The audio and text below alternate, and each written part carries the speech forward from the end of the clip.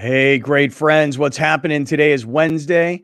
It is Kaplan and Crew with Grande and the Brown Man. And before we get started on today's show, for everybody that's listening on audio podcast and for everybody that's watching on YouTube, just want to mention a few of our great sponsors. And by the way, we will have an announcement, I'm going to say at the early part of next week, about a brand new partner that is a big name brand in San Diego. And you're all going to want to participate in this one. And we're all going to succeed in this together. So I'll get to that coming up. But in the meantime, let me mention the partners that make it all happen for us right now. 7 Mile Casino. Their website is 7milecasino.com. The QR code is right here. I always tell you every day, man, you want to play blackjack and poker and other table games. You want to have a great meal, easy to get to. Parking's easy. It's free. There's no smoking. I mean, all the benefits of playing at 7 Mile Casino. Because listen, you could schlep 30 miles east into East County. But the problem is when you get there, you're going to have this mega hotel casino. You're not there for the hotel. You're not there for a show. You're not there for a buffet. You're not there for a pool scene. You're there to play, and that's what you do at 7 Mile Casino is you play, you have great food, no smoking, and it's super convenient. Only 7 minutes south of downtown San Diego. 7 Mile Casino, 7milecasino.com. And the QR code is right here. Let me talk about Prize Picks for a minute. Now, I just sucked last night on Prize Picks. I was horrible. And I listened to Browner's advice on the players on the Detroit Pistons that were going to have big games. And Alex, it may have been some of your advice too. Snaker in League of Legends crushed it, went way over 8.5 kills, crushed it. Chet Holmgren, only 13 points, and he needed to get to more than 15.5 points. Last night I was watching that Oklahoma City-Orlando game. I don't care about that game, but I had a Prize Picks play, so I did. Cade Cunningham for Detroit and Jalen Duren from Detroit. Neither of those guys succeeded for me. And even the greatest dart guy, I'm still having to wait for him because the dart guy, I actually played him, and it's tomorrow. So I did not do well last night on my Prize Picks. And I've gotten a lot of you guys to send me your Prize Picks on Twitter. Keep sending them because you guys seem to be crushing it. I'm not doing so well. Go to their app, download their app, Prize Picks. And then when you're there, use our code, Great Friends. That's the code, Great Friends, to get a first-time deposit match. You put in 100, they put in 100. You put in 50, they put in 50. And let's get going here on basketball season on Prize Picks. All right, let me mention somebody else. These guys right here, Athletic Greens, AG1. I mention this to you all the time. I worked out hard this morning. Like I really did. I put in a really, really good effort. And I didn't get done with the workout and go to a protein shake. I went to the AG1 right away. I had a cup of coffee at like 6 in the morning. And I had my AG1 at like 8 o'clock in the morning. And that's because that is the provider of all the vitamins and minerals and nutrients, superfoods, probiotics, everything that I should take like supplements for or get from my food, which I don't. I don't take any supplements. I don't take any vitamins. I take the vitamin D from AG1. You get the 1-year supply. I take 1 packet of this. You get 5 of these for free, by the way, when you order through us. And you get a subscription. And it's less than a cup of coffee every day. And it does a hell of a lot more for your body than a cup of coffee does. So if you're a big-time coffee drinker and you have energy issues as the day goes on, sustained energy with this product right here, athleticgreens.com/Kaplan, or there's the QR code. All right, at the halftime, I'll mention a couple other partners, but let's get started on a Wednesday.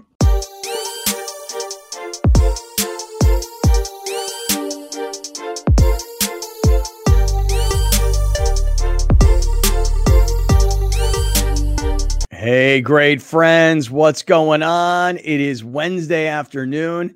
Kaplan and Crew, Grande, the Brown Man, and we are in the 7 Mile Casino studios, 7milecasino.com. If you're looking for a great place to play blackjack, poker, table games, have an incredible meal at Sammy's Restaurant and Bar, easy parking, smoke-free, only 7 minutes south of downtown San Diego on Bay Boulevard in Chula Vista, 7 Mile Casino is the place for you, Jack. So check it out, 7 Mile Casino, 7milecasino.com. You have any problems with gambling, you call 1-800-GAMBLER. And let's kick things off today on a Wednesday, a Valentine's Day Wednesday. I'll start off by wishing my 2 Valentines a very happy Valentine's Day. And then I'm going to go right into what I was watching earlier today, which was the Kansas City Chiefs Super Bowl parade. Grande, Brown Man, will you be my Valentine today, guys? What do you say? I know Browner's so homophobic. He like right away makes faces. Just a joke. Just relax. I'm not in 2nd grade. I'm not handing you a Valentine's Day card, buddy. Those were the days, by the way. Those were the days where you would get Valentine's cards from all 20 of your classmates and candy. You just be hopped up on chocolate all day. Those were the days, man. Yeah. Or those little like pink heart, like chalky, gross things that had like writing on them, like words and stuff. Oh, yeah. Those were disgusting. Those are delicious. I still buy those to this day. I mean, I guess you like Peeps too, you weirdo. No. I'm not no fan of Peeps. So I got, y'all know, it's not a secret. I have boys who are in preschool now. I drop them off in the morning, pick them up in the afternoon. Apparently, the school wants us to take a card now, a card for every child in the class. Is this new or is this just me? No, it's not new. I just said it like 2 seconds ago. That's dude. I mean, like when I was a kid in school, like what I would do is your mom would get you like Valentine's Day cards and candies, and like each kid in the class, it would be like, to Alex from Scott, happy Valentine's Day, and that's the way it was. And it didn't matter if you get like, male on male, male to female, whatever. Yeah, you get like a box of Spider-Man Valentines. You get a box of whatever cartoon was in the mode back then. So yeah, it's you. Was it mandatory? No. But was it basically accepted as everyone's doing it? Yes. So for me, everything is times 3. Okay. So if there are 20 kids in the class, I got about 60 cards. See where this is going? I do. So for me, you should blame your biology, not the teacher. Yeah, really. Blame your body. No. I mean, blame that thing that you throw around out there like an NBA player. You know what I'm saying? I'm blaming the system, okay? Because I wake up this morning with one question I need to ask all men, because today should be celebrate. It should be celebratory for men, okay? I'm exhausted. I'm exhausted of Valentine's Day being about women. I'm exhausted of it. He does this every year, by the way. Every year he goes into his Valentine's Day rant. Go off, King. Go off, King. Go. Hold on. Go for it. Yeah, go ahead, King. Go ahead. Fellas, when was the last time a woman took you out for Valentine's Day? Okay, don't fall for the scam. When was the last time, if a female is listening to this, okay, you still got time. When was the last time you took a man out for Valentine's Day? If Valentine's Day is truly only about love, for A to B, from A to Z, okay, I'm going to say A to Z, from A to Z, if it's just about loving your partner on that particular day, if you are in a relationship, a male-female relationship, because I don't know about the, whatever, a male-female relationship, when was the last time the woman took the man out? Tell me, fellas. Tell me. Ask your woman. When was the last time she took a man out for Valentine's Day? Ask. They can't answer the question. They'll look at you like you from Mars, bruh, because that ain't even a concept that even sank into their mind, fam. They ain't doing it. They ain't doing it. But we expect it. Mike is bugging out when he starts going crazy, like when he starts going, nah, bruh, come on, that ain't the way it is, fam. Like when he starts doing that, like his mic gets to a point where it's like, I can't take you yelling at me. Okay, I'll say it calmly. Thank you. Fellas. If she don't love you enough to treat you on Valentine's Day, just keep it 100. I'm an everyday lover. I love all the time, 24/7. Ain't no off days for me when it comes to love. So I don't celebrate this day because this is for suckers, okay? This is a scam. If you got to treat your woman particularly special on this particular day and she don't reciprocate, and I don't mean for sex, okay? Because you should get that anyway. That should be something that you get celebratory, because if it is, you need to change your game plan. But if you cannot be appreciated on this day outside of something you should be getting anyway, then what kind of game you playing, bro? That's all I'm asking. Okay. All I'm asking. Okay. I'm glad you got it off your chest, because you do this every year. Yeah. Trying to think of the Browner get it off your chest calendar. Yeah. Valentine. Well, yeah, you haven't said anything about Black History Month, so that's cool. But right, happy Black History Month. Valentine's Day is to start. Wait, no. Martin Luther King Day. Got to work. Representation. Absolutely. Valentine's Day. It's just a kick in the nuts to all men. And women should take men out. That's his perspective on that. Yep. He hates Father's Day. I know this. Absolutely. He hates Father's Day with a passion. Yeah. Those are the three that stick out of my head that are like, we got to go full screen on Browner, and you got to let him do his thing. Let him go. Yeah. Let him go. I hate Father's Day with a passion of 1,000 suns, bruh. No way. I hate it. So, hate it. On the opposite end of the spectrum, Scott, I took advice from Bill Burr many years ago. Mm-hmm. And it was life-changing advice. I'm in a relationship. I'm in a marriage where my wife likes Valentine's Day. Mm-hmm. She likes it.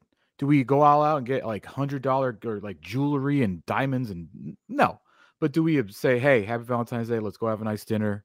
You know, maybe get her a card or something like that. Yes, absolutely. But fellas, listen up. Do you pay? Of course I pay. And I have no problem with it. Right. How many years you been paying? Everyone? Pretty much. Cool, now, by the way, he said opposite end of the spectrum. So let this brother roll. Let this brother roll. I'm just trying to talk because not everybody feels like top left. You know what I'm saying? Some people might feel the opposite, and that is me. Do I like it? No. Do I think it's a made up corporate holiday? 100%. Do I need a rant about it every single year? No, because it is what it is. It ain't going anywhere. If in fact, it's probably getting worse. So here's my advice to you fellas that are stuck, not stuck, or you like to do Valentine's Day. Don't do it today. Don't do it today. Go ahead. Keep going. And we actually have a name for it, me and my wife, and you call it the side piece day. Oh. You do it yesterday. You do it tomorrow. Because guess what I did? I had a reservation at a lovely restaurant, 6:30 p.m., lovely table. Was it crowded? No. Did I get everything I needed? Yes. Did I look to see if I could make a reservation today at that same restaurant at the exact same time? Yes. Was anything available? No. Did I go to the store and get a little some yesterday where everything was already there and there was no lines? Yes.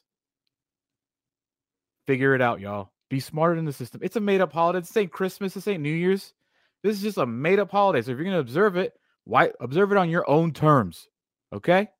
Great side advice. Piece day, baby. Great I'm advice. I'm just glad y'all finally coming on board. Mr. Bottom Screen. All right. Bottom screen. All right, here goes. All right, I'm just trying to listen. I would like to ask a question. You go ahead and do your thing. Feel free. Do your thing. You are in your early 50s. You're a young man. Thank you. I would say you've been in the dating pool for roughly 40 years, roughly, give or take, right? I mean, I don't know. There was a time I was married for like 20 of those years.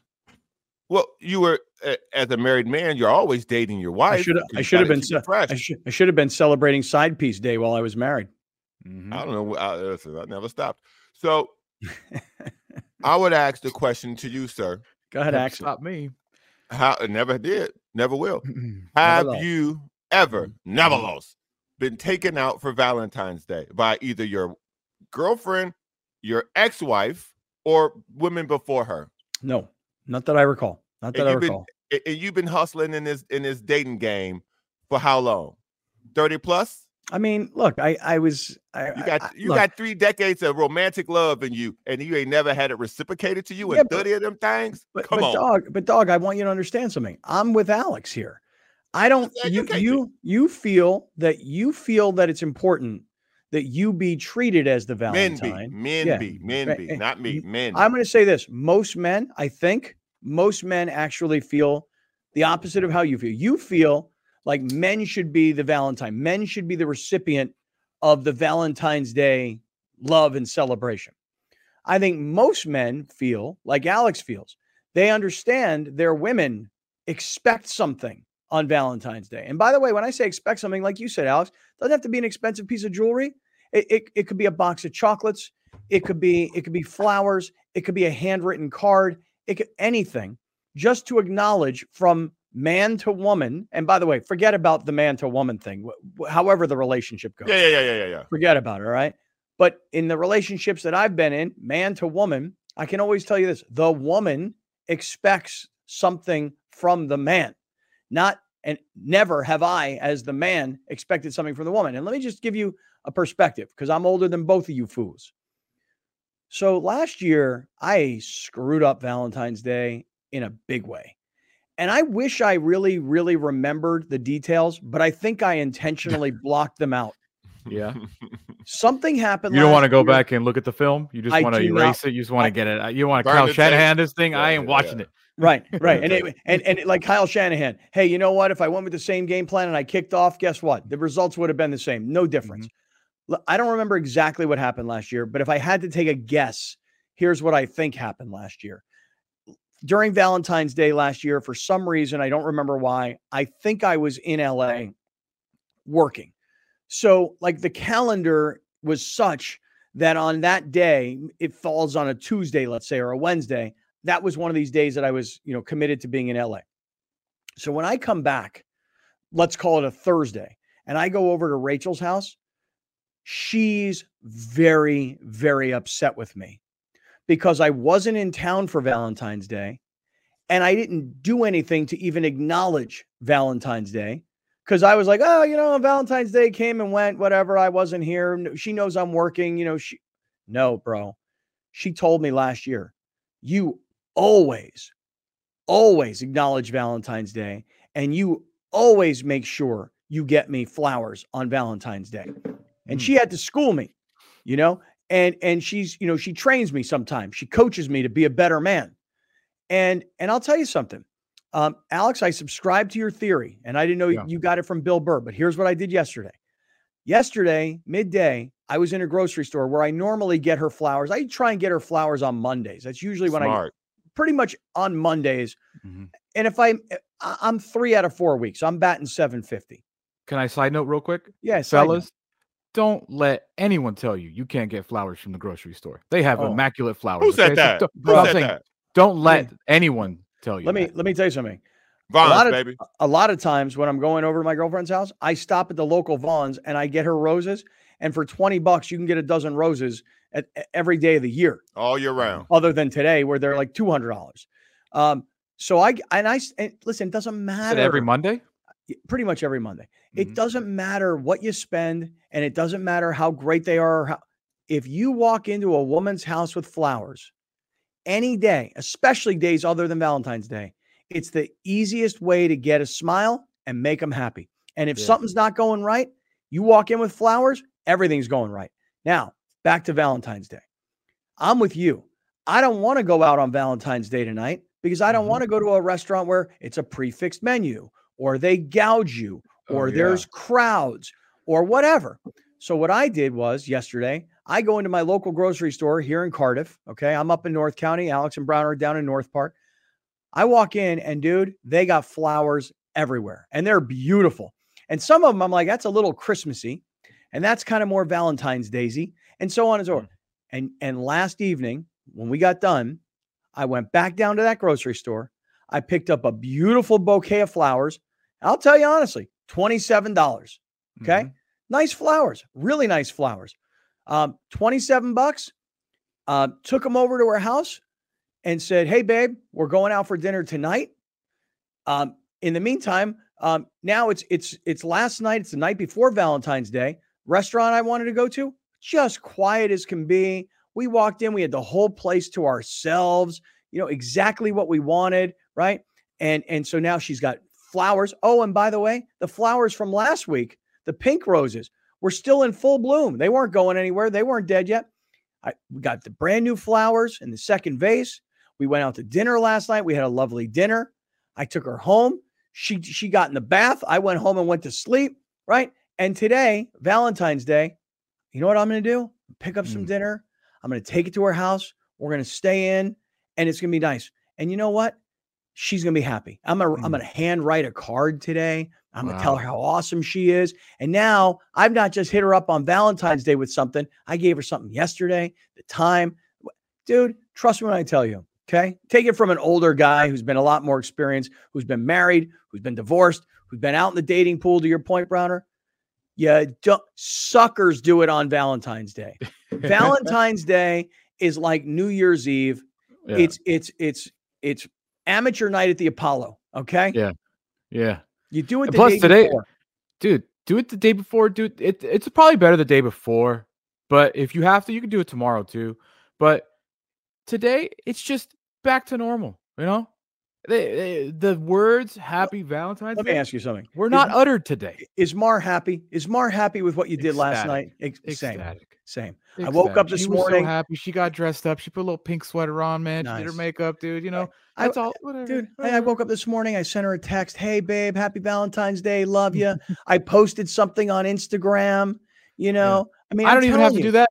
I have Yeah. Instagram, so I got Yeah. one less thing, like Forrest Gump says. All right. You know what I'm Well, saying? happy Valentine's Day to all who are celebrating.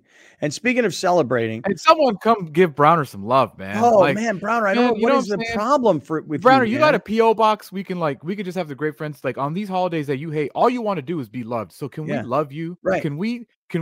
Because it just feels like you weren't loved, man. And right now, all I want you is to be loved. Do you have an address we could send He's so things pissed. to? He's so pissed because he's got to have 60 Valentine's Day cards for the classroom. 60's a lot. Not 20. Well, hey, who told him to have 3? You know, who told him to have triplets? Right? I know he got faux, but he got 3 triplets, you know? So now instead of having 20 Valentine's Day cards, he got to have 60. Yes, we get it. It's multiplied by 3 for the brother. Okay, we get it. But this notion that you're going to change the world, that Valentine's Day should be from women to men, start somewhere, not dude. from men to women.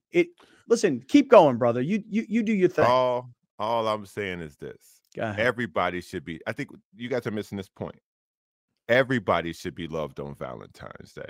What I'm saying is men are neglected on Valentine's Day. I'm not saying that men should be the only people celebrating on Valentine's Day. I'm saying the love should be equally spread on Valentine's Day, and it isn't. Well, That's listen, what I'm in this saying. household, did I pay for dinner? Yes. Was I greeted yesterday morning with a nice coffee and a box of donuts to say, hey, happy Valentine's Day? Yes, I was. And for me, that's all I need. That's very nice. That's very nice. For me, I'll tell you guys this. You What guys you know get? What you get, Scott? What you get? Well, here's what I've gotten. You ready? I am tomorrow. I'm leaving for a little weekend getaway with my girlfriend. For your birthday? For my birthday, right? Which I'm not taking the day off because my birthday's on Saturday. Glad you're getting. But you are taking tomorrow and Friday off. And yes, but And that's Monday. But I'm not taking my birthday off. Monday is Barack Obama Day. Yeah, but I'm not taking my birthday off. I'm taking off because my birthday's on Saturday. So just to be clear, I think people who take their birthday off from work are a bunch of losers. Yeah, last year you took it off, but this year not a loser. Cool, Well, got it. You're not a Keep loser going. Side anymore. note. Right. Got it. So just to tell you how I feel like I'm getting the love reciprocated. We're going on a little trip. We're going on a little getaway. We're going to spend a lot of time together. We're going to be together. So yeah, you know what? I feel like that love is reciprocated, Browner. That's good because to me that's key. And that's all I'm saying. I'm not saying that it's I'm saying it's one-sided now. I'm saying it shouldn't be one-sided. And if there's a situation where you feel like the love is being down tilted towards you after you've tilted it towards her, that's totally fair. And that's the balance that I'm speaking of. Okay. I'm not saying that the day shouldn't be celebrated. I'm saying the day should be celebrated evenly. And I think that's what was misinterpreted on my first iteration of this conversation. I think there's clearly a problem in your life where you give and give and you're not receiving. Yeah, you're a giver. No, hold on now. I'm not saying that I don't receive. I've trained them. Like you say, Rachel she coached you to be a better man, right? That's what Rachel say, right? You say Rachel helps you be a better man. She trains you. Okay. They're all trained, brother. Oh, trust me. Okay. I am very celebrated. Okay. Just so you know. I do. I feel good. We know. So we know. All right, listen. We all feel good about our Valentine's Day 20-minute conversation here? We do. We feel good. All right, listen, let me tell you what's coming up. Let me tell you what's happening today. Glad we had this conversation for the people. Eric Williams from FoxSports.com will join us next. We're going to put a wrap and a bow on the entire Super Bowl and the football season. That's coming up next. I was watching the Kansas City Chiefs celebration parade a little bit earlier today. We've also got some audio and video from the Kelce brothers on their podcast, where Travis is talking to Jason about his dance moves with that DJ Marshmallow Head. So we're going to talk about all that. We're going to get to it coming up in just a little bit. Also coming up today, our friend Chuck Denton, the cameraman from CBS, who was right there on top of Taylor Swift and Travis Kelce. He's coming up today as well. So, and we got a lot of Padres stuff. We got a bunch of things about last night's San Diego State basketball game, which was a bad first half, but a great second half. We got a lot to get to. We're just getting going. We're in the 7 Mile Casino Studios. This is Kaplan and Crew.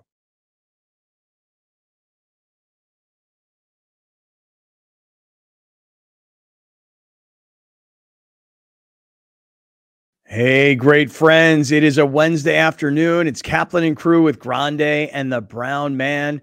We come to you from the 7 Mile Casino Studios, 7milecasino.com. Eric Williams from foxsports.com is about to join us. Eric really specializes in the NFC West. And with that, he followed the 49ers all year long, including right through the Super Bowl this past Sunday and through what happened earlier today with Kansas City and their victory parade.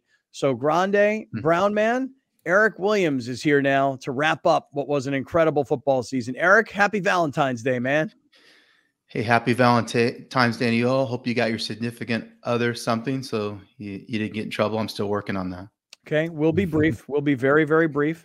Alex and I both do Valentine's Day the day before. So I brought flowers last night, took my girlfriend out to dinner last night.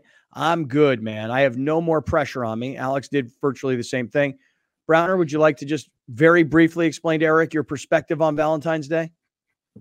Oh, real quick, Eric, very calmly, I can explain this. It's a sucker's holiday, and in my opinion, if the man isn't treated equally as special on Valentine's Day, then what are we doing with the day? Okay.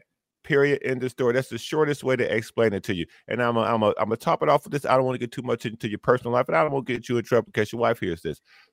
Eric, how long you been in the dating pool, married and dating? Just give me a ballpark here, because we got over 30 plus for Scott. What number we talking for you? Married for over 20. We've been together 27. That's fantastic. In 27 years, Eric, has your wife ever taken you out for dinner on Valentine's Day? Yes. Good man. See, now that's a good relationship. That's why it's working. You see, that's how he's 20 plus in the game. 20 plus. That's why his wife she understands she got a prize too. So it's equal prize, and they equal respected each other. Okay. You know what they are? He take her out. You know what they are together? They're a couple of prize picks. That's right. That's right. Oh, That's right. nice. Very nice. Hey, download that Prize Picks app and make sure you use our code, Great Friends. The code is Great Friends. Prize Picks. Get that app and start playing. Last night I was horrible. I had both of those Detroit Pistons guys, terrible. I had that League of Legends guy, that guy, Snake or whatever his name was. He had more than 8.5 kills. Not Snicker. Maybe it was Snaker. Striker? I don't know, something like that. But anyway, my man had 11.5 kills or 13 kills last night when his Prize Picks number was normally 11, and they gave you the discount on Taco Tuesday down to 8.5. My man Snaker had 13 kills last night. And I'm still waiting for Luke Littler, the 17-year-old dart phenom, because he plays tomorrow. But it doesn't matter because freaking Chet Holmgren stunk last night. Cade Cunningham stunk last night. And that kid Duran. Yeah, it's bad. All right. Pistons are bad. What do you want me to tell you? I didn't. Yeah, that's all, Eric. That's all, Eric. I detest the day. And I want to make sure that men are treated equally as women are treated on this day. That's all, brother. That's all. All right. Eric Williams. Eric, let's talk first and foremost. Just what did you think about the Super Bowl? I know it's a very global question, but for a game that started slow, that had such a great second half and went into overtime, and then the controversy the next day of who knows the rules, who doesn't, just give me what'd you think about the whole presentation? Like you said, slow start, but like the way that it finished, and it was an entertaining game, kind of what I expected. I think that the game turned a couple different ways. Obviously, San Francisco struggled a little bit in the red zone. 1 of 2, they needed to get touchdowns there. And then they didn't capitalize on the 2 turnovers that they were able to force. They didn't get any points off of that. So I think those were critical moments where they could have got a bigger lead in the first half and made it a little harder on Mahomes. And then, the overtime situation, it's been an interesting talking point. I think it's been a little overblown. I think the most important people that needed to know the rules were the head coach and the quarterbacks, and I think they understood the situation. I think guys in position groups are more focused on executing what they're being asked to execute on down in, down out basis.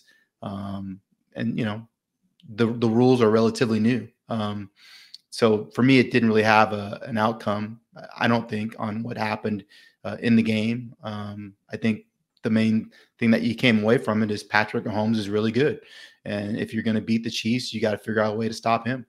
Right. And, I think everybody was confused by the overtime rules. And I'll tell you, I know I was, because what I was thinking was at the end, when there was about 6 seconds to go, I was like, why are they not calling timeout?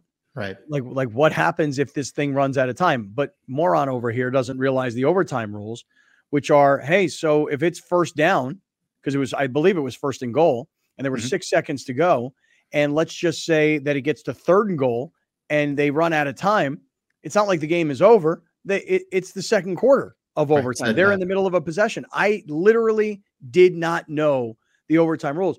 To me, the controversy starts, though, when the San Francisco players say after the game, they didn't really know much about the strategy because they didn't know the rules. And once you hear a player say that, it becomes kind of an indictment on the coach.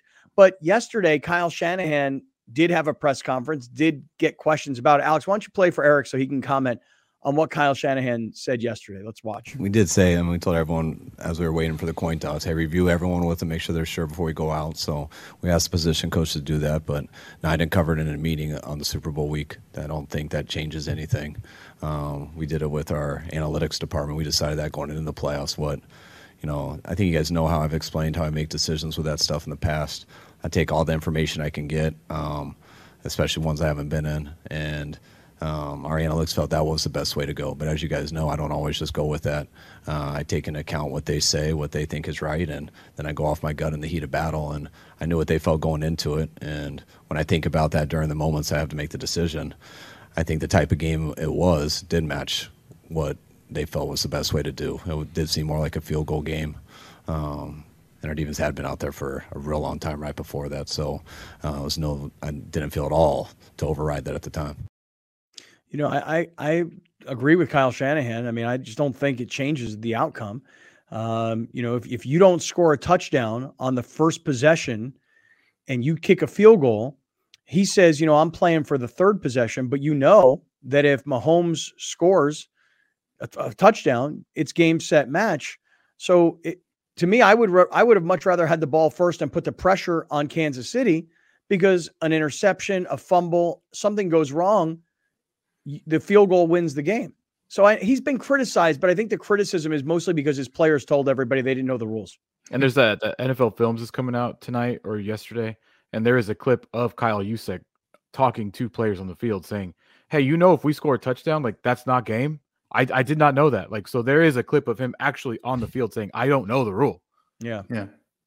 Well, and McCole Hardman didn't realize that he won the game.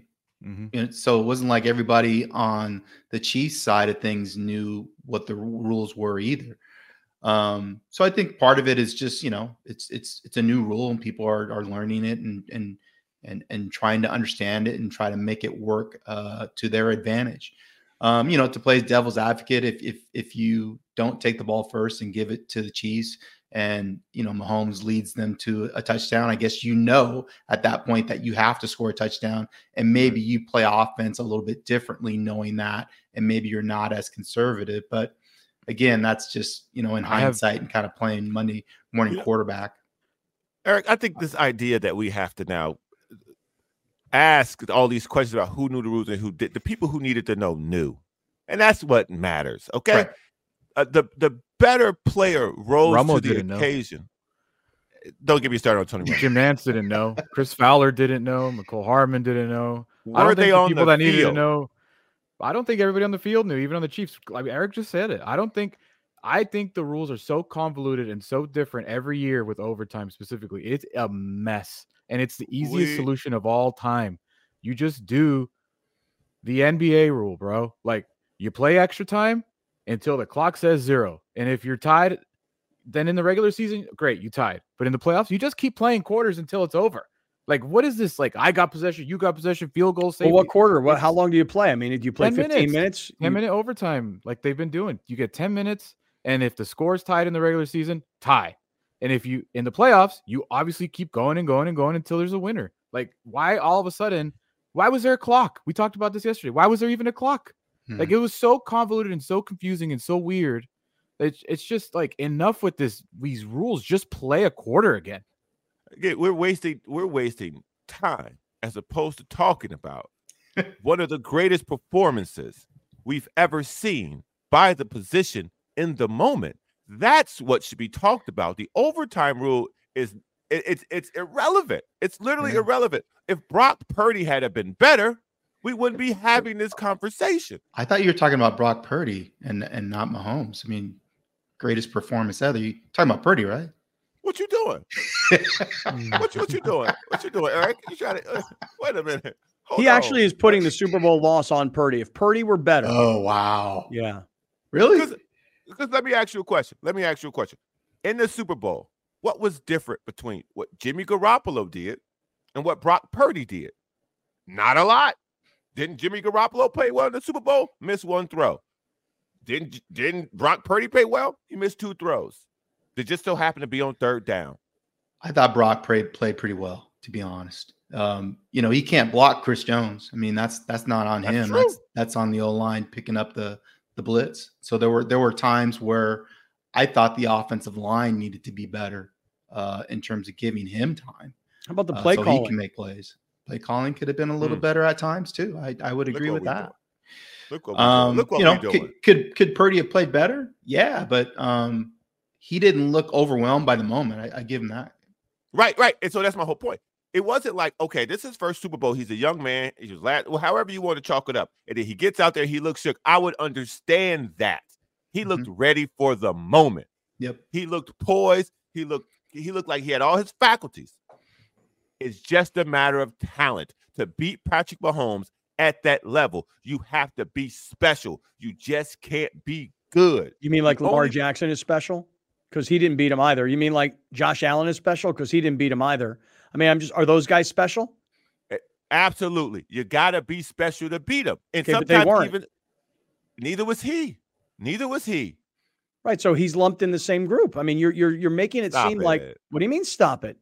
So you would rather have Brock Purdy than Lamar Jackson, who's the MVP of the league? What are we doing? But he's a second-year player, and you're knocking him. And all I'm trying to say is that as a second-year guy who your expectations were he was 199th pick, he'd be lucky to make a roster, let alone be a starter in a Super Bowl.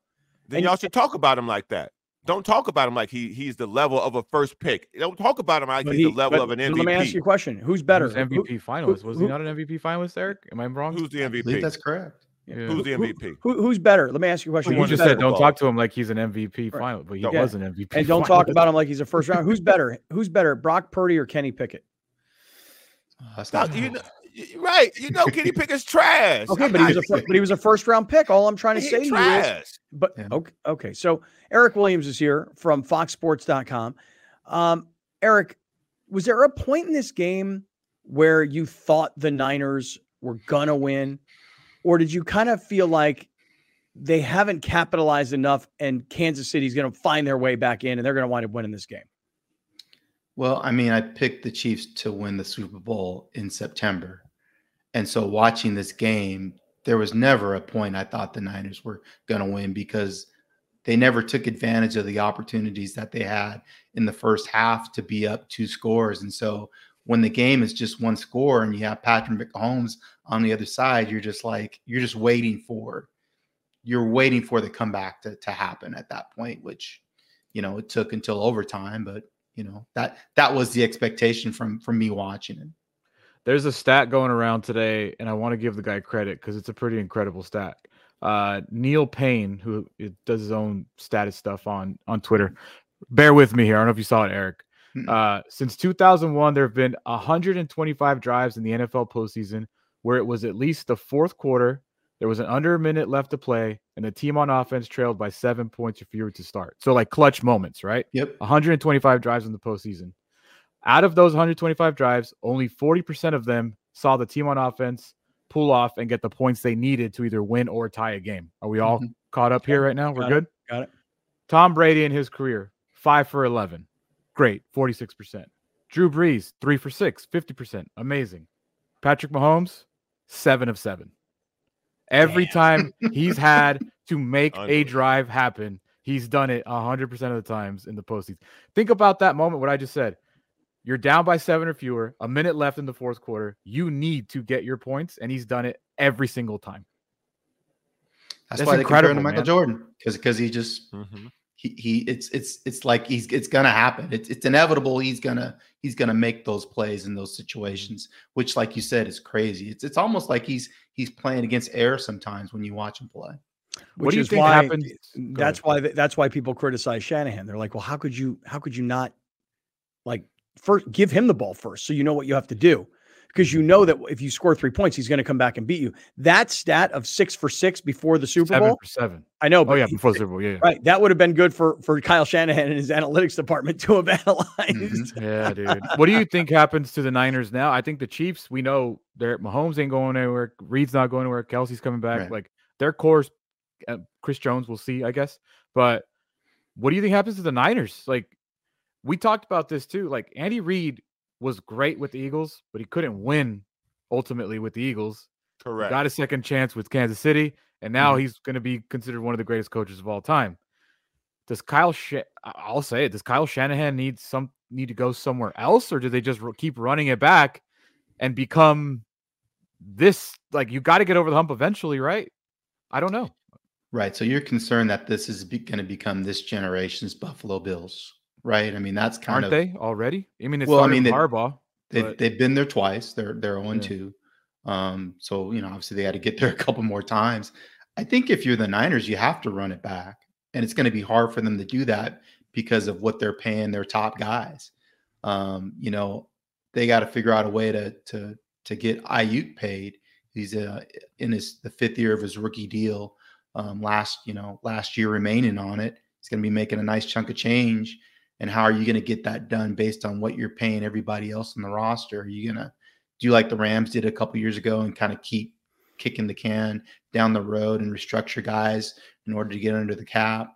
Or do you let somebody like Ayuk go, who's probably their number one receiver, because Shanahan is a good play caller and you feel like you could find other guys to replace him? To me, their weakness is the offensive line. Like you got to figure that out. Like when they really wanted to run the ball, they couldn't run it. And to me, that points to their ability to really push people off the line of scrimmage. Trent Williams is a good player, but he's 35. He's getting to be at the end of his career. How long do you believe he can continue to play at an all-pro level, or was that the best we're going to see from him, this season? So I think it's O-line, D-line, and cornerback, and then try to keep as many pieces as you can in terms of their playmakers. Eric, why can't sometimes we just accept that a team got beat? I don't think there's anything wrong with Kyle Shanahan. I think the 49ers will be fine. I think another year of Brock Purdy in the system, having a loss like that under his belt, will make him a better player. Mm-hmm. Why does it always have to be in a situation where no one ever said, hey, man, Patrick Ewing, you got to get better? They just went, damn, man, Jordan's just good. This is Patrick Mahomes. Sometimes the other guy's just better because they get paid too. This ain't about, I don't think there's anything wrong with Kyle Shanahan. Anything at all. He's one of the best offensive coaches. The organization has given him a plethora of players to build his offense with, and they have been successful. So therefore, you got to the Super Bowl. You were in overtime, and it came down to the last possession, and the other guy was just better. That happens, right? Sure. That happens in sports for sure. But that doesn't mean that we can't go back and critique and see what they could have did better in that situation to perhaps give them a better chance to emerge victorious. I mean, we haven't talked about the kicking game. They missed an extra point. If you make the extra point, you're ahead going into that last drive. So, I mean, again, there's a lot of different things that they could have done differently to perhaps give them a better opportunity to win. Doesn't mean that they would have won, but it would have given them a better opportunity. See, the thing is that what Browner's saying about somebody else being better, I think that's fair, but here's what we know. Andy Reid was better than Kyle Shanahan. And how do we know that? I mean, I think when you look back at the play calling and you have a second-year quarterback and you're saying, hey, look, it's 3rd and 4. Christian McCaffrey's eating these dudes up. Like, why are they not running the football? Even if you go 3rd and 4 to 4th and 1, if you go 3rd and 4 to 4th and 6, it's an automatic. You kick. But if it's 3rd and 4 and you go to 4th and 1, you might actually go for it on 4th and 1. Mm-hmm. Why he abandons the run, by the way, this is a pattern in his career, and it's available to critique. So I think Andy Reid, listen, I should go in. How many? Go ahead, because we got a minute left here. No, real quick. I was just like, how many? Brock, in a game where the Niners led the entire game, Brock Purdy threw the ball 40 times. It's too much. Come on, man. Come on, man. I mean, Hey, we go detail after detail, but I'll tell you that right now. You were winning the whole game, and Brock Purdy threw the ball 40 times. I forgot his yards, though. 160 scrimmage yards. I mean, he got his touches. He would have been the MVP if they'd have won. Yeah, well. Hey, Eric, listen, it's been a great football season.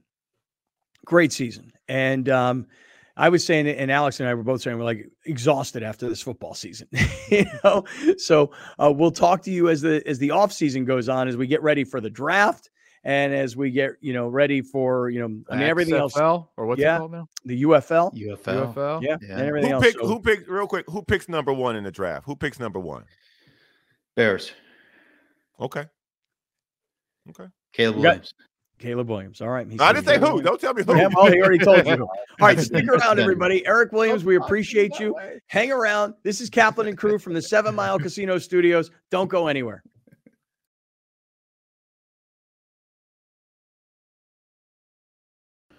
All right, great friends. Calling a quick timeout here. 2 quick mentions, as I usually do here during this halftime. I want to mention my man, Gary Cooper, Mountain Trust Realty Services. If you are considering buying a house right now, or even if you want to consider a refinance, like I got a message yesterday, an email from a guy named Carlos who said, listen, I talked to Gary and I had a 3% interest rate on my mortgage. And Gary's like, well, don't change that. That's an unbelievable rate. So don't change that. But he's got some debt issues. Okay. Well, what can we do for you? And so they somehow, and I don't know all the details of like a second mortgage or like a line of credit or whatever it is, but let's say you had a credit card that was 25% interest rate, and then you were able to get a line of credit. I'm just making these numbers up, 6 or 7%. And then you were able to consolidate. That's what he did. And he's like, and then when the interest rates drop, then I'm going to be able to position myself to go buy a rental property, an investment property. So he said, it wasn't easy. But Gary was there every step of the way. And I've got tons of emails just like this. So if you're thinking about buying a house, or you just want to talk about listen, Gary says to me all the time, you don't need 20% to put down to buy a house. And I tell that to you guys, and you guys are like, oh, I don't know anything about it. Well, call Gary. 858-376-1299, 858-376-1299, QR code right here. Last mention for you, and that is our website, kaplanandcrew.com. I mention it every day because there's a bunch of stuff you can do there. One, you can buy the merch. I am asking you guys to buy the merch because when we put on the boat trip, I want everybody there to be rocking merch, which, by the way, I got to talk to Captain Troy. I got to change the date. The date that I had planned doesn't work for me. So that's the first part of it. The second part of it is we put polls up every day. We put up all of our content every day. And if you scroll all the way to the bottom of our website, you can put in your email address and we will put you on our Friday email list. And we only email you once a week. It's only on Fridays. And that's, by the way, when we remember to do it. And when we're in that email, it's just a mention of some of the content from the week. It's some sponsor related stuff. It's a poll. So it's not much, but it's just something to stay in communication between us and you. And then, by the way, a lot of you guys reply to those emails and I get all your replies, So go to our website, kaplanandcrew.com. And if it's too much work for you, here's the QR code right here. All right, let's get back to the second half of today's show.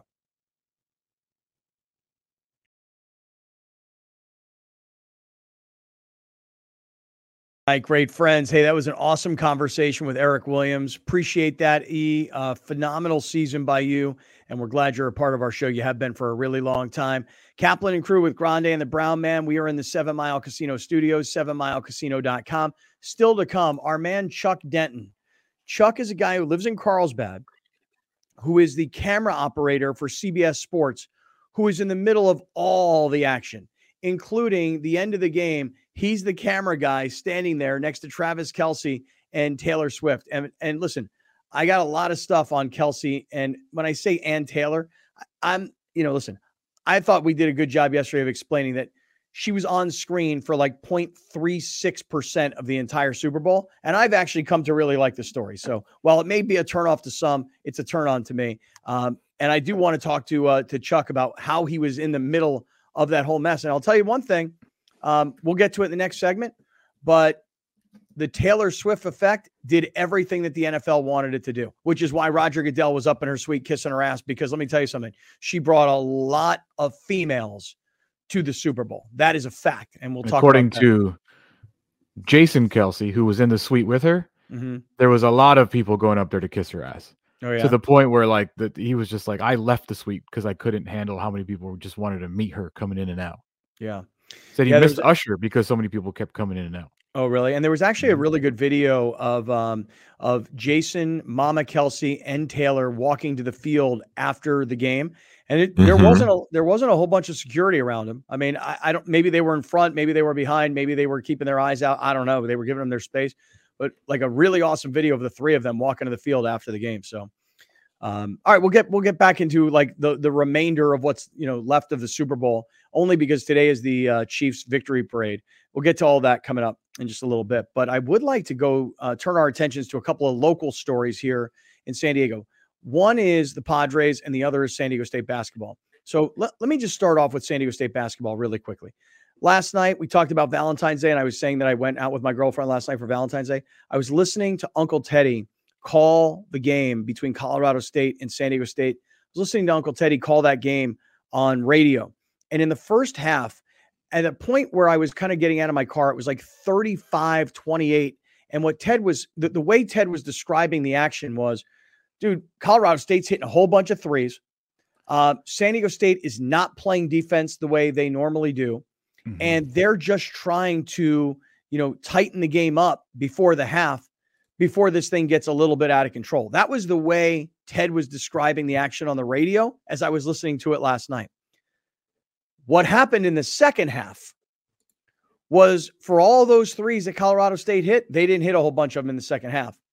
And the kid Ladie, the kid Ladie from San Diego State had a monster night. I should have played him on Prize Picks last night.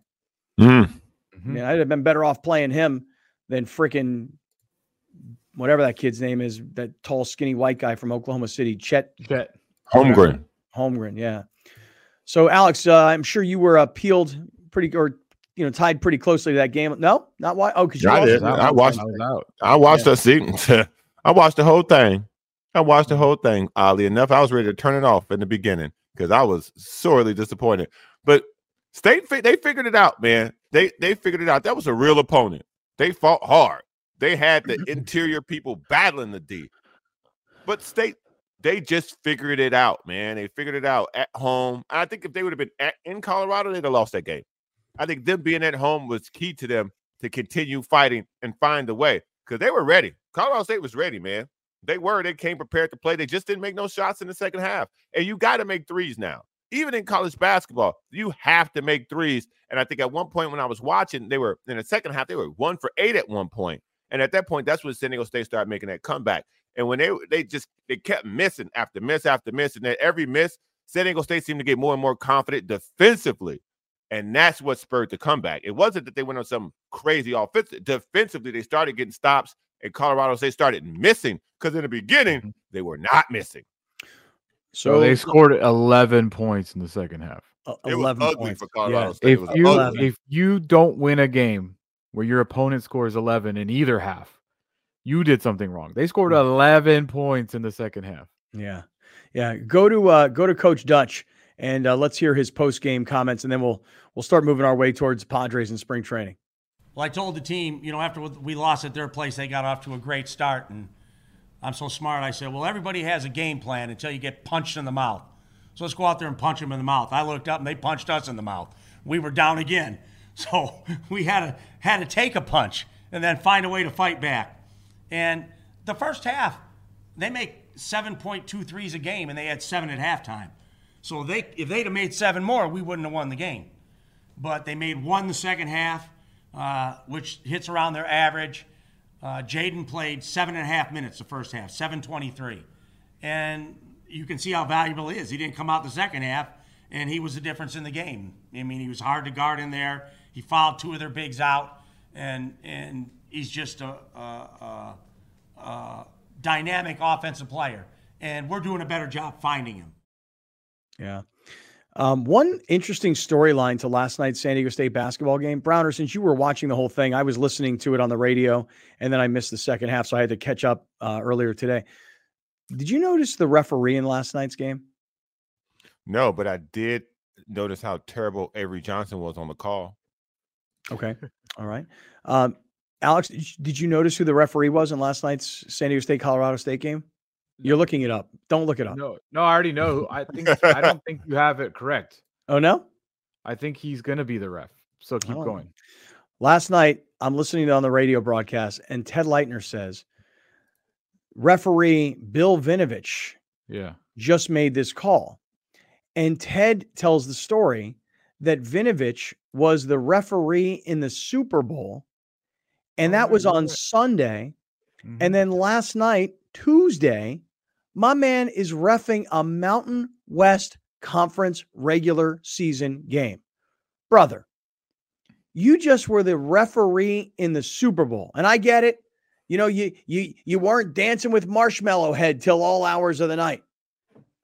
But still, the high of being the ref in the Super Bowl to the reality of being the ref in a Mountain West Conference regular season game. I mean, I get it, man. You're a professional referee, football and basketball. That's what you do, dog. Wasn't Steratore the same way? Gene Steratore? Didn't he do both? I think that NFL and college basketball? Sounds right to me. Yeah. I don't know for sure. Dude, these guys get the summers off, man. You just put a little work. You just figure he'd be like, hey, listen, I can't ref that game Tuesday in San Diego because I'm getting done with the Super Bowl. On the other hand, maybe he thinks about it like this. Well, I'm only going in Vegas. Yeah. I'll just hustle over to San Diego. I mean, why should I not work? Because your brother got bills to pay, man. That Super Bowl check that's one check. I got my life going on. I can't take no day off. I got to get back to work. I blow a whistle for 2 hours. Every time they mess up, what do we say? Well, they're not full time. Hey, listen, if you part timers, I know, but if you would have told me, listen, if you would have told me that he went from the Super Bowl to officiating last night, the Sacramento Kings against the Phoenix Suns in the NBA, like a big nationally televised NBA game, I'd be like, okay, no, I kind of get that. But to go from Super Bowl to Mountain West Conference regular season but game, he didn't go to San Jose versus Wyoming. I know, but it's what I'm saying. I mean, come on. He came to Viejas Arena, 12,414 strong, a fortress that is the Aztecs arena. Man, they're undefeated there, dude. If he would have acted like he was at, let me put it this way. Let me ask you a question. Who was in the national championship last year? San Diego State, baby. Okay. So from champion to champion, it's all it is what it is. All I'm saying is that if he would have last night he would have gone last night from the Super Bowl to Virginia versus my Pitt Panthers. Oh my God. I'd say the same thing. Like, bro, you went from the Super Bowl to a mid-level ACC game. By the way, my Panthers won that game. So I mean, you know. You talking like he was referencing City College versus Mason College last night, bro? No, man, I'm saying no, bro. This is still a high level game, bro. All I'm saying is that he didn't go referee Duke, North Carolina. That's all I'm saying. So what should he have done with his life? He do whatever. I'm not telling him what to do with his life. I'm not. Listen, you work as a professional referee. That's what you do. I'm making the point that the high is the championship game of the NFL, the biggest league, the biggest stage, the most watched program in the history of television, to a game that is a mid-level game on a television network that nobody's watching. That I'm just making the point. The highest of highs to the middle of mids. That's all. And I'm impressed. By the way, my point is I'm impressed. I'm super impressed that he would go from one to the other. I wonder if he got the call wrong and was like, offside. It's like, I mean, foul. Like, how long does it take to get your brain out of the different the rule books? Yeah. That would be interesting. Keeps going like this, trying to turn on his mic. Like, wait, we don't have mics in college. Right. So, all right. So let me do this. Let me just start off as I'm going to make a transition from San Diego State basketball. Good win last night. Congrats, Coach Dutcher. And everybody who was at that game last night having a good time. I want to make a transition into a little bit of early spring training Padres talk because I want to make sure we're keeping our eyes on this thing every day. Before I do, quick reminder again, Prize Picks, download that app. Download the Prize Picks app and use our code GREATFRIENDS. They'll do a 100% match on your first deposit. And if you've already made your first deposit and you need to put a couple more bucks into your account, you can use Apple Pay on your phone. We're going all in on basketball season. Even though yesterday we went in on League of Legends and we went in on dart throwing, okay, we're going all in on basketball now. And so on the second night of a back-to-back, I got to look and see what I want to do with the Lakers at the Utah Jazz. And by the way, I'd still like to actually talk about that because there was an interesting story that was published that the Golden State Warriors tried to trade for LeBron James. And LeBron essentially told the Lakers, no, I'm not interested. Essentially solidifying his commitment to the Lakers. Maybe we'll get into that a little bit later on. We have Alex, okay, well, let's do it because Chuck Denton's coming up in the next segment. We won't take the whole segment with him. We'll just spend a little bit of time with Chuck. Alex, let's go to some Padres. Where should we start today? Should we want to start with AJ Preller? Do we want to start with Manny Machado? Well, let's start with Preller because yesterday we did talk about who, now that Profar is here, he's likely to be starting in left, or so we assumed. So that leaves center field open for someone like Jackson Merrill, unless he totally has a terrible spring. But AJ Preller yesterday met with the media and said, oh, no. I'm still wheeling and dealing, baby. But, again, like it's been a later developing market, really. I think we've had honestly, trade conversations that are still ongoing that, usually at this point in the season, most teams are kind of focused on, they have their roster getting to spring training, going and playing.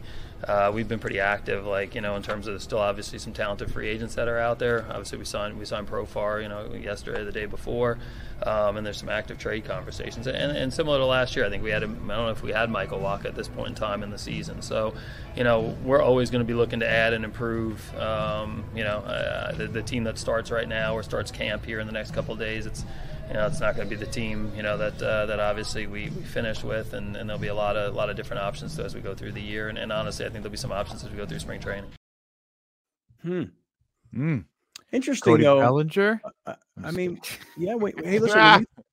When you think about the fact that a guy like Blake Snell is still not signed, I'm not saying that the Padres are going to sign him. I wouldn't sign him, not for what he wants, but it's actually quite interesting that none of the big market teams, the Yankees, the Mets, the Dodgers, the Cubs, the Giants, I mean, nobody. And has he outpriced himself, or does everybody think like we think, which is, hey, we've seen your best and we understand your resume, but we don't think we want to pay you for what you've done.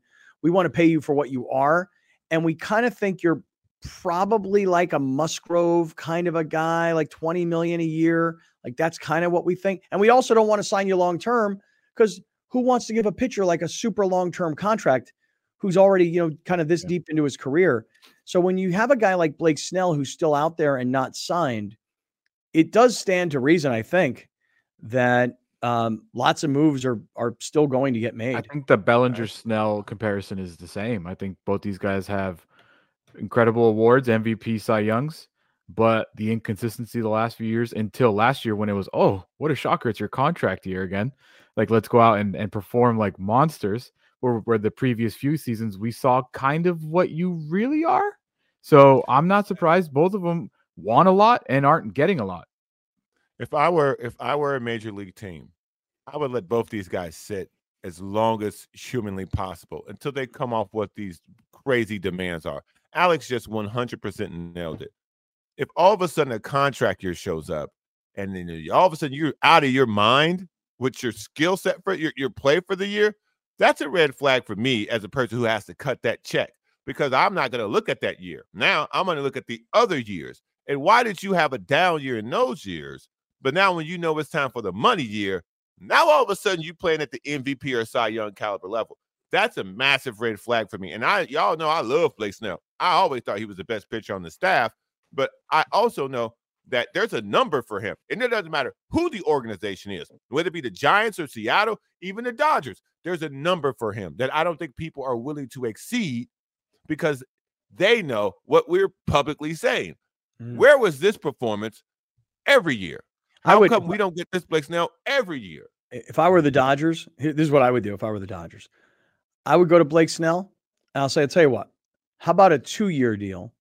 Yep. For $50 million, 2 years, $55 million, something like that. I'd want to do short-term at I would call it around market value. I don't want to overpay you. And I don't want you to feel completely underpaid. But you're talking about Padres and Snell? No, talking about what? Anyone. Who are you talking about? Okay. I'm talking about if I were the Dodgers, this is what I would do with Blake Snell. But to your point, Scott, if I do make a mistake and overpay you, I don't want it to hurt me. So yeah, I'll give you 25, 30 million, but I'm going to give it for to you for 2 years. Yeah. That way I know you stay sharp and I get my money's worth. But if Yeah. I give you this for 5 years, I know for the first 3, I'm not going to get what I paid for. I'll say this, and I 100% believe this to be a fact. If you, and I'm going to throw a word that we love around here, if you, as the Padres, sign Blake Snell to any sort of multiple year deal, that's roster malpractice. Because if you're going to spend any sort of money on any position and it's not outfield, what are you doing? Yeah. Because you got your guys, your pitchers back. Yeah, right. So that's what you you got to gave roll up with on them. Soto for, right? You got to roll with that. Yeah, you gave up on Soto to get arms, so you got arms. So the mere fact that they even asked AJ Preller yesterday, are you thinking about bringing Blake Snell back? It is a waste of everybody's time. No, they're not going to bring Blake Snell back because we have no outfielders. Right. I'd rather, to your point, by the way, I'd rather go get a Cody Bellinger. And I get what you're saying, Browner, about how guys perform in contract years. I don't necessarily subscribe to that, but what I would subscribe to is guys get paid and then let down. They kind of let their foot off the gas when they get paid. And so, and I would use Manny Machado as a prime example, and you might tell me, no, you're wrong. He got hurt last year. Okay, maybe. But all I can tell you is that when Manny Machado was a $30 million a year player, he had his foot on the gas and he was giving you everything he had. And then they gave him another new contract that extended way out. Now he's a $35 million a year player. And you know what? Hey, listen, I got a lot of other guys around me. They spent a lot of money. Let everybody else pick up the slack. And I feel like he pulled his foot off the gas a little bit. So, and that happens all the time with lots of guys that people say, well, he got paid and he's not the same player anymore. So all I'm getting at is that if I were the Padres, I would have some interest in Cody Bellinger. I wouldn't have interest in him as a $20 million a year outfielder. Right. But if I get Cody Bellinger at a decent number, he's a monster upgrade. Defensively, number one. I mean, that guy could cover that outfield from center field. Him and Tatis would be ridiculous defensively. Right. The question is, are you going to get Cody Bellinger, a guy who for like his last 2 seasons with the Dodgers just couldn't hit? Right. Which we have a lot of that around here. So I don't know. We have enough of that. But at least it's a lefty that can't hit. But he can hit. So he proved he can hit multiple times. I don't know what had happened. What did he do last year? Do you recall? Like what his? Because I remember him making a big comeback in Chicago last year. But I want to say that the Cubs signed him to like a 1-year, $18-19 million contract, something like that. Yeah. Because his resume said he's a $19 million a year player. So his MVP season, he hit 305, 47 home runs, 115 RBIs. Last season, he hit 307, 26 home runs, 97 RBIs. Yeah, but Wrigley. You're right, Wrigley. And his last 3 seasons with the Dodgers, he had 239, 165, and 210. And he was just, he struck out a ton, 150 times. Last year was a remarkable season for him. Yeah, but I would say Cody Bellinger would help this team big time. But not you can't go signing him for a 5-year, $100 million contract. You just can't do it. Not this Padre team. Yeah. Anything that we should hear from Manny before we hit this next break? I got a lot of clips from Manny. I'll play you. All right. Well, what are you gonna? How can you improve from last year to this year with the lessened roster?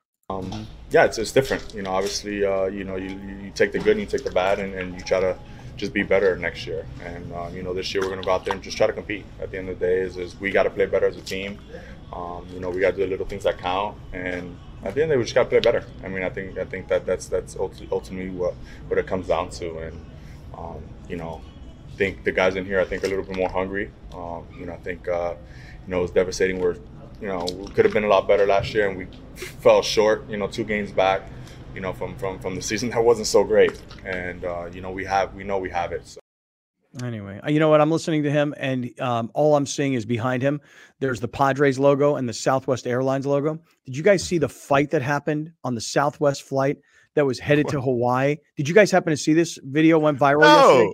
Oh, my God. What? You have got to see this video. Browner, you talk about 2 pieces and a biscuit. This guy landed lefts and rights, just kept punching this dude. Oh, my God. We got to – anyway, listen. Chuck Denton, he was right there on the spot for Travis and Taylor. Chuck Denton next.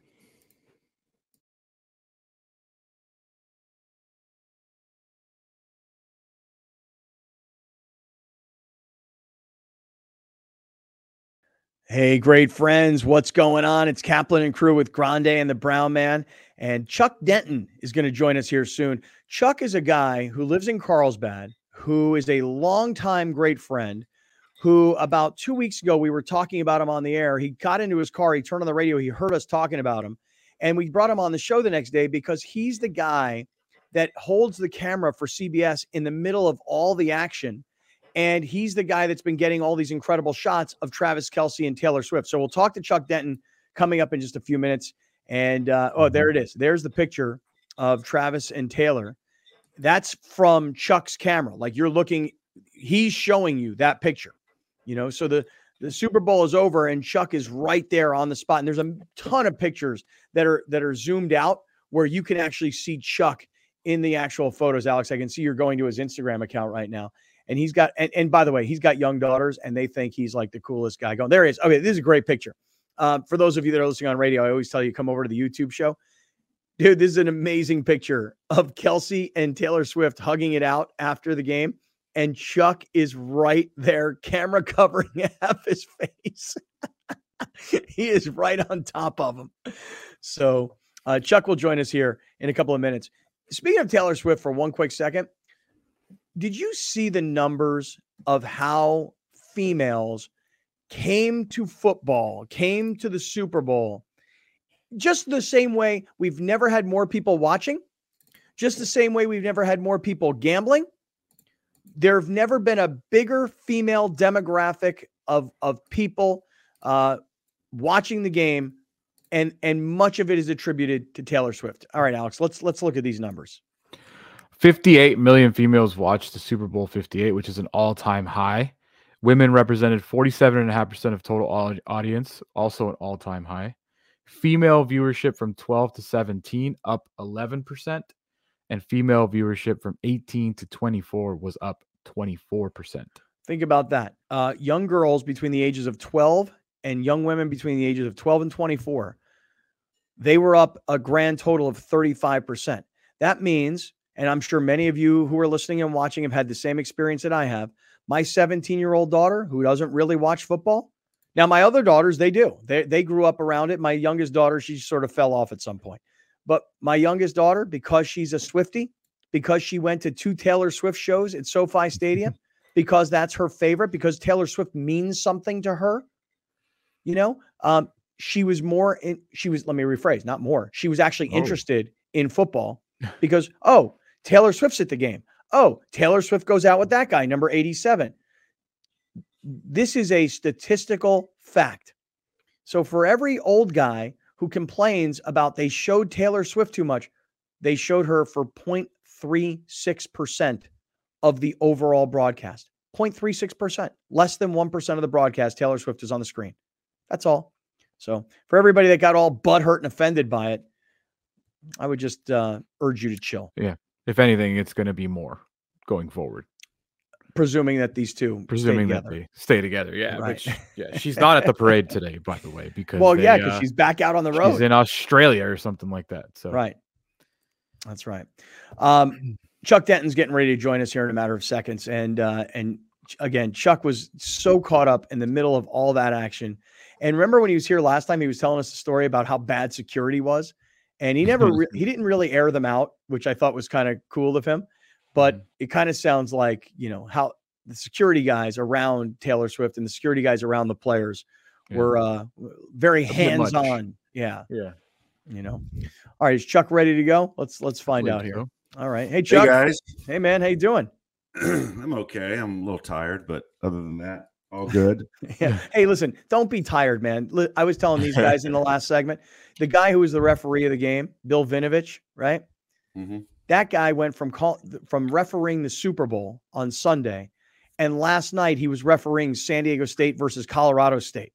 So my man was like, "Hey, I got work to do," and he wasn't like all high and mighty, like, "Hey, I just went from the Super Bowl to a Mountain West Conference regular season game on CBS Sports Network at 6:00 at night that nobody's watching other than like maybe a little bit of the region." So, come on, man, you're fine. It's all good, brother. It's all good. It's all part of the job, right? How many days were you in Vegas? I got there Monday night. I decided to drive up instead of fly. because I was worried about the rain, and I'm glad I did because I had a car for sure, and the rain would have canceled or delayed my flights. So I got back late Monday night. I drove back. What do you guys do all week in preparation for the Super Bowl? Because there are more cameras in more places than any other broadcast. Well, a lot of it is early on is not much to do, to be honest with you. I think they just kind of want us there. They want to make sure that we don't have any problems with credentials, and our parking situation is, we have to share parking and everything like that. So there's not much really going on. I mean, your world gets smaller as you get into a bigger game like that, because you've got so many other people, other extra equipment, other people that doing other things that you didn't have the week before at the AFC Championship game. So what happens is we get there, and in my world, I'm a handheld operator, and so I'm only worried about the handheld camera. I'm not worried about the cameras that are all over this, around the stadium. So I have to worry about, do I have the right, is my camera okay? Do I have the right lens? Do I have the right cables? Who are my guys that are going to be behind me? And really, you kind of focus. It's a microcosm of the bigger picture, just to make sure that I'm ready for the week. Nice. How many Super Bowls have you now shot? This was my 6th. Okay, of the 6, I told these guys on Monday, my first reaction, the Super Bowl should never leave Las Vegas. I heard that as I was driving back from Vegas. I had you on the app. Yeah, so thank you. Shout out to the app. Shout out to the app. So of the 6, do you think this is just the city that's meant to host this thing? That's the way. It is perfect. It is. They will never run out of hotel rooms in Vegas. Right. Mm-hmm. And I heard the story about the Luxor having the $65 a night hotel room. That's a terrible. I don't know that it's even worth $65, but it is a hotel room.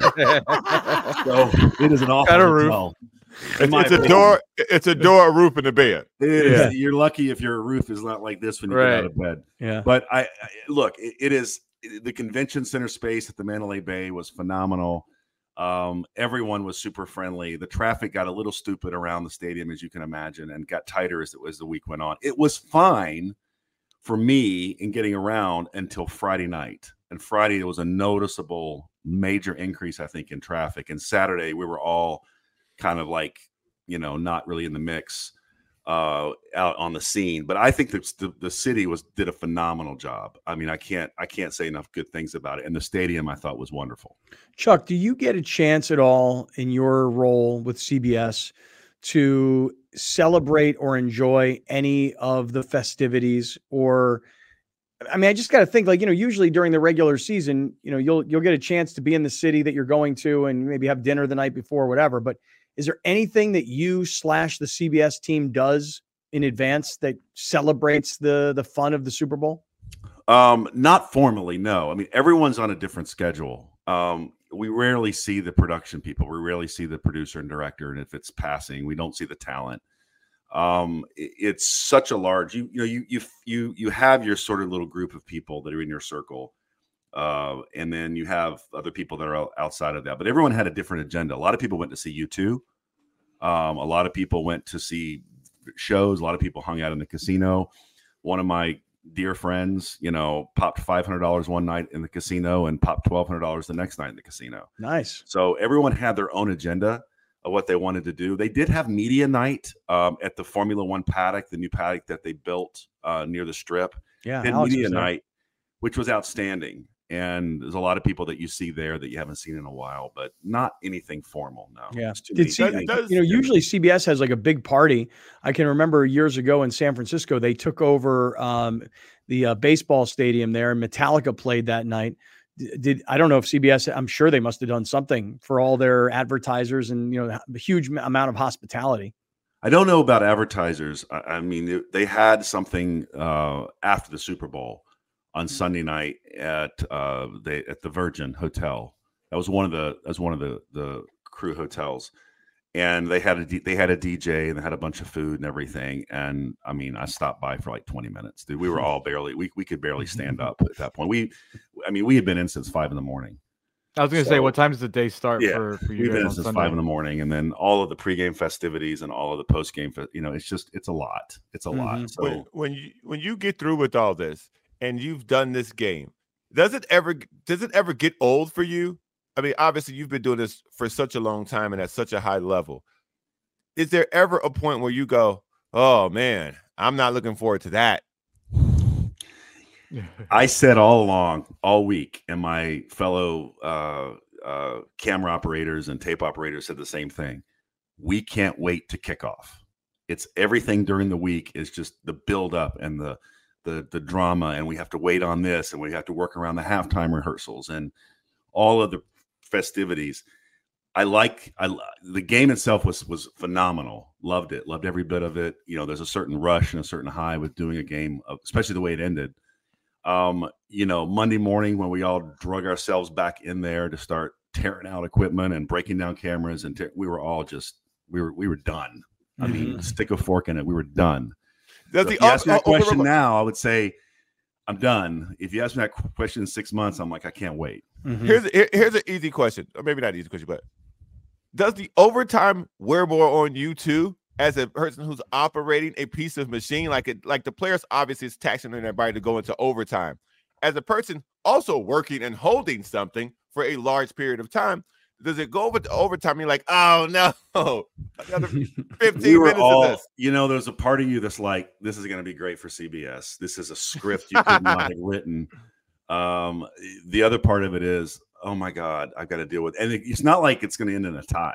So if they hadn't finished it in 15 minutes, guess what? They keep playing. I was ready. Nobody for the knew first the overtime rules. Second apparently. overtime game. Yeah, me too.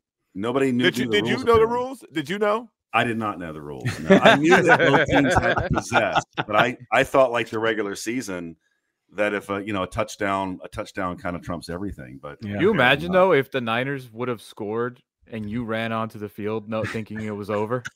Like, and you're like, wait, what? It's not over. Yeah. When they got to overtime, we were all, they kind of said it in our ear, and we knew, okay, they have to do this. And we were kind of learning like everyone else, but I guess we didn't know all the rules either. We know what, is what it is. Chuck Denton is a camera operator for CBS. He lives in Carlsbad. He's been a great friend of the show for many, many years. And last year, obviously, for those of you that followed me and Alex down to Houston for the San Diego State Final Four, Chuck was a big part of putting all of that together for us. Chuck, I got to just run now to the end of the game. The game ends and the Chiefs win. And now the celebration is going to happen on the field. You told us about what happened with Taylor Swift and Travis Kelce when she unannounced came down to the field after the AFC Championship game. But now at the Super Bowl, you're all expecting her, I suspect, to be down on the field. And you're right on top of both of them. So tell us about what happens when the game ends and the whole Taylor Swift, Travis Kelce experience. What happened?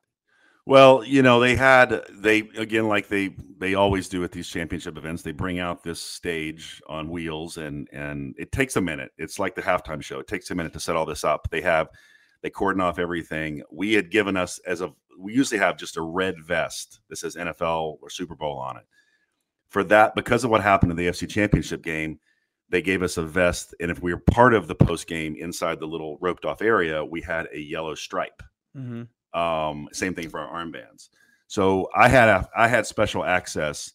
And what happened is they told me beforehand, they said, you and one other camera are going backstage. You're going to be behind the stage. You have special access, and this is where you're going to go. Get your best picture. Whatever it is whatever it is. And of course, I knew Taylor was probably going to come down if they won. I was counting on it. The NFL was counting on it, and they knew they were going to come. So we're back there. I think they're gathering, they're rolling out the red carpet. They do the trophy walk, with Larry Zonka and John Elway. And I'm on the other side of the stage. I can't see any of this. And Travis Kelce is back there. The people that are waiting to go up on stage come from the rear where I was. So Travis Kelce was there. And then, of course, I hear, here comes Taylor. And that's a big, where is she? What camera is she on? That kind of thing. And then she shows up. Her security was fine. I had no issues with her security. There was a little bit of pushing and shoving with some of the still guys that, again, probably shouldn't have been in there to begin with. But other than that, it was a lot more calm. Everyone sort of held their ground. Only when she started to move, like if she wanted to leave or she wanted to go, walk with him somewhere, it got a little chaotic. But when she was standing by herself, standing beside Mama Kelce, Jason Kelce was over in the corner. The dad was, over in the corner. It was fine. No issues. So security was better behaved this time, huh? Well, they had a meeting about it. So there was evidently a little come to Jesus meeting about it. And we, we were told it was going to be a lot more calm, a lot more chaos. I mean, I could nitpick somewhat here and there with people pushing, but it wasn't anything like it was the week before. It was a lot more calm. And she was calm, and she stood there forever. I mean, I was closer this time with less obstacles between me and her than I was in the AFC Championship game. High five her at all? You give her a fist bump? I couldn't. No, I couldn't. But I did. It's funny. I did walk over to Mama Kelce after Taylor had kind of moved on, and Mama Kelce was standing there by herself. And I walked over to her and I said, I don't know if you remember me or not. I said, we were in line together at TSA in Buffalo. And she's like, I remember you, because we went to like the Priority Club Lounge or something together. And then she's like, that's cool. And I walked over to Jason Kelce and I said, bro, I bet the podcast is going to be off the chain this week. Okay. You have no idea. You have no idea? You ready? Hey, you're here. Chuck Denton is here with us right now. Let's watch a little clip of the Jason and Travis Kelce podcast that dropped, I suspect, yesterday. Alex, you want to play a little clip of this? Yeah. So the video, Scott called it, Jason Kelce had a luchador mask and he was partying at the Wynn with Marshmallow. Oh, Marshmallow Head, the way Scott likes to say it. Yeah. And there was a video. I wish I had it. Here, we'll make this. We'll make this our Tory Holistics highlight of the day. Tory Holistics. If you go to Tory or California Holistics, which, by the way, Chuck, based on holding that camera for as long as you do, brother, I get you some of this like THC rub, dude. Work on those shoulders, work on that lower back. The code is Better Bud. You save 20% when you spend $75 or more at Tory Holistics and California Holistics. And whether it's recreational or it's pain management or it's sleep, whatever the case may be, make sure you use that promo code Better Bud. And here, Chuck, so I'll play the video of that they're going to reference first. That way we all know what we're talking about. So this is the video of Travis and Taylor in love, dancing, having their own little couples moment. And then the camera pans over to Jason Kelce in a overall Kansas City Chief in a luchador mask onesie with Marshmallow partying his brains out. So this is the video they referenced, and here is that clip. Buddy party's better than Jason Kelce. What are you talking about? It was electric having my big brother around, dude. It really didn't start getting to the next level until I found that luchador mask. Because initially when I first got there, you were trying to get me to go up on the stage with you, and I'm like, nah, I'm going to be over here. This is your guys' time. Which I respect. There's something about finding that luchador mask that really just transformed the night. It really did. For everyone. It was insane. The belly dance where it was just like the bobbing up and down. Just going with the motion. Letting the belly take control. The one video of them showing me and Taylor and then panning to you and Marshmallow. It's a very strong dichotomy of just two different worlds. Two people in love and enjoying the moment together, panning to a complete Neanderthal who is no longer connected with modern day society. It looked like you and Marshmallow were a tag team. Freaking died laughing watching that. So the clip kept going. I had to cut it off because it's long. So Jason found that mask at the first party at the Resorts World on the dance floor. Never even questioned it. He said it smelled gross, but I picked it up and I put it on. He's like, there's 100% chance I'm getting pink eye, but when you find a luchador mask, you put it on. So he didn't even know where it came from. He just found it on the dance floor. Oh my God. There's no surprise there. I mean, that's the kind of guy he is. It's the kind of guy he's always been. And that's why reports are he met with ESPN, Amazon, Fox, CBS. You name it, he met with them in Vegas. He'll be on TV next year. Oh, no doubt. I mean, Deserved, by the way. Well deserved. He's a Super Bowl champion. He's a character. Career. He's had a great career. He's a Super Bowl champion. He's a character. His brother is one of the biggest stars in the league. His brother's dating the biggest superstar on the planet, and they have a monster podcast, which means that they can communicate to a lot of people. So he's a very valuable asset. I would argue that he's far more valuable than Pat McAfee, because Pat McAfee is this thing. But look at where Kelce is now. And if you try to, because whatever Pat McAfee's doing, swap him out. Put Kelce in there. It's the same. It's the same audience. It's literally the same audience with a fresher player who just got done playing. Yeah, imagine the market for Travis Kelce the day he announces his retirement. Woo! Well, now imagine to what Browner's point is, though, is that if you're ESPN, if you could get the Kelce brother podcast and start doing that on TV, that would be an amazing way to go. Hey, Chuck, congratulations, man. What an amazing football season for you. And I guess, listen, we got 30 seconds left. Golf, basketball. I mean, college basketball, it's all still going to happen. So we'll talk to you again real soon. Yep. And congrats on a great year. Rolling into college basketball tomorrow as we speak. Where are you going? What game? Going to Houston. We've got Texas playing Houston, and then we go to Kentucky, and then I think UConn. Okay, man. Hitting the road. So Chuck, no San Diego State games, but oh well, Yeah. Well, Bill Vinovich has got, he's got those San Diego State games. Oh, we'll be Final Four again. Don't worry. Yeah. Hey, Chuck, we'll see you real soon. Congratulations. If you are a radio listener, stay with us. We got lots more to get to. If you are watching and listening on podcast, we're going to get uncensored right now. We're in the 7 Mile Casino Studios.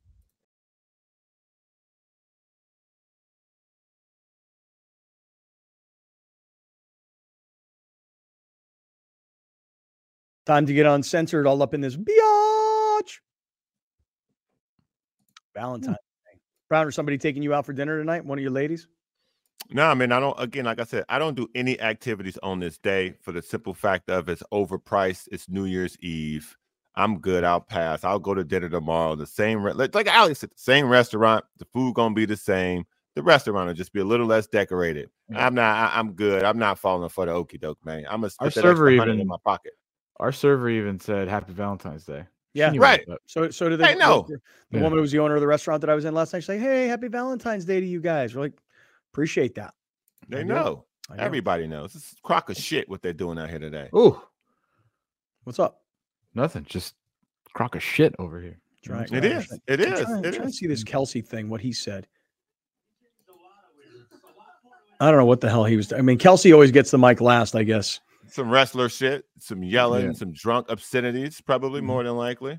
Well, he was drinking. He was sucking on a big old bottle in 1942 during the parade. So you guys want to hear it all? I have a clip. Yeah, let's hear it. So now that we're uncensored, I don't even know. I haven't heard it. So yeah, let's hear what he says. This song, sing along. Blame it all on my roots.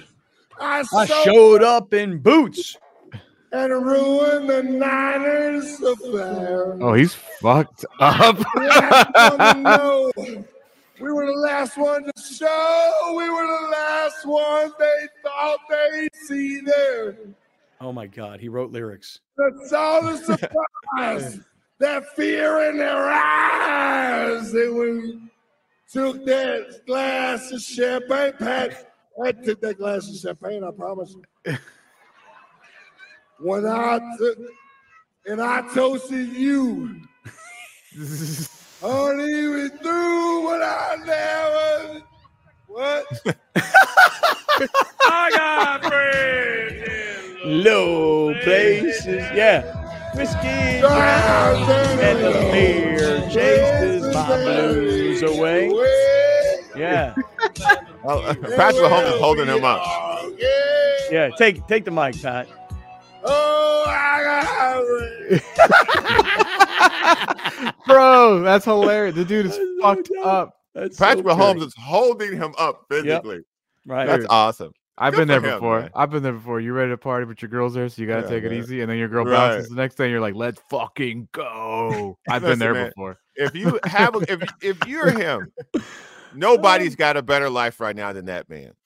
Have a good time, brother. Yeah, him of the month.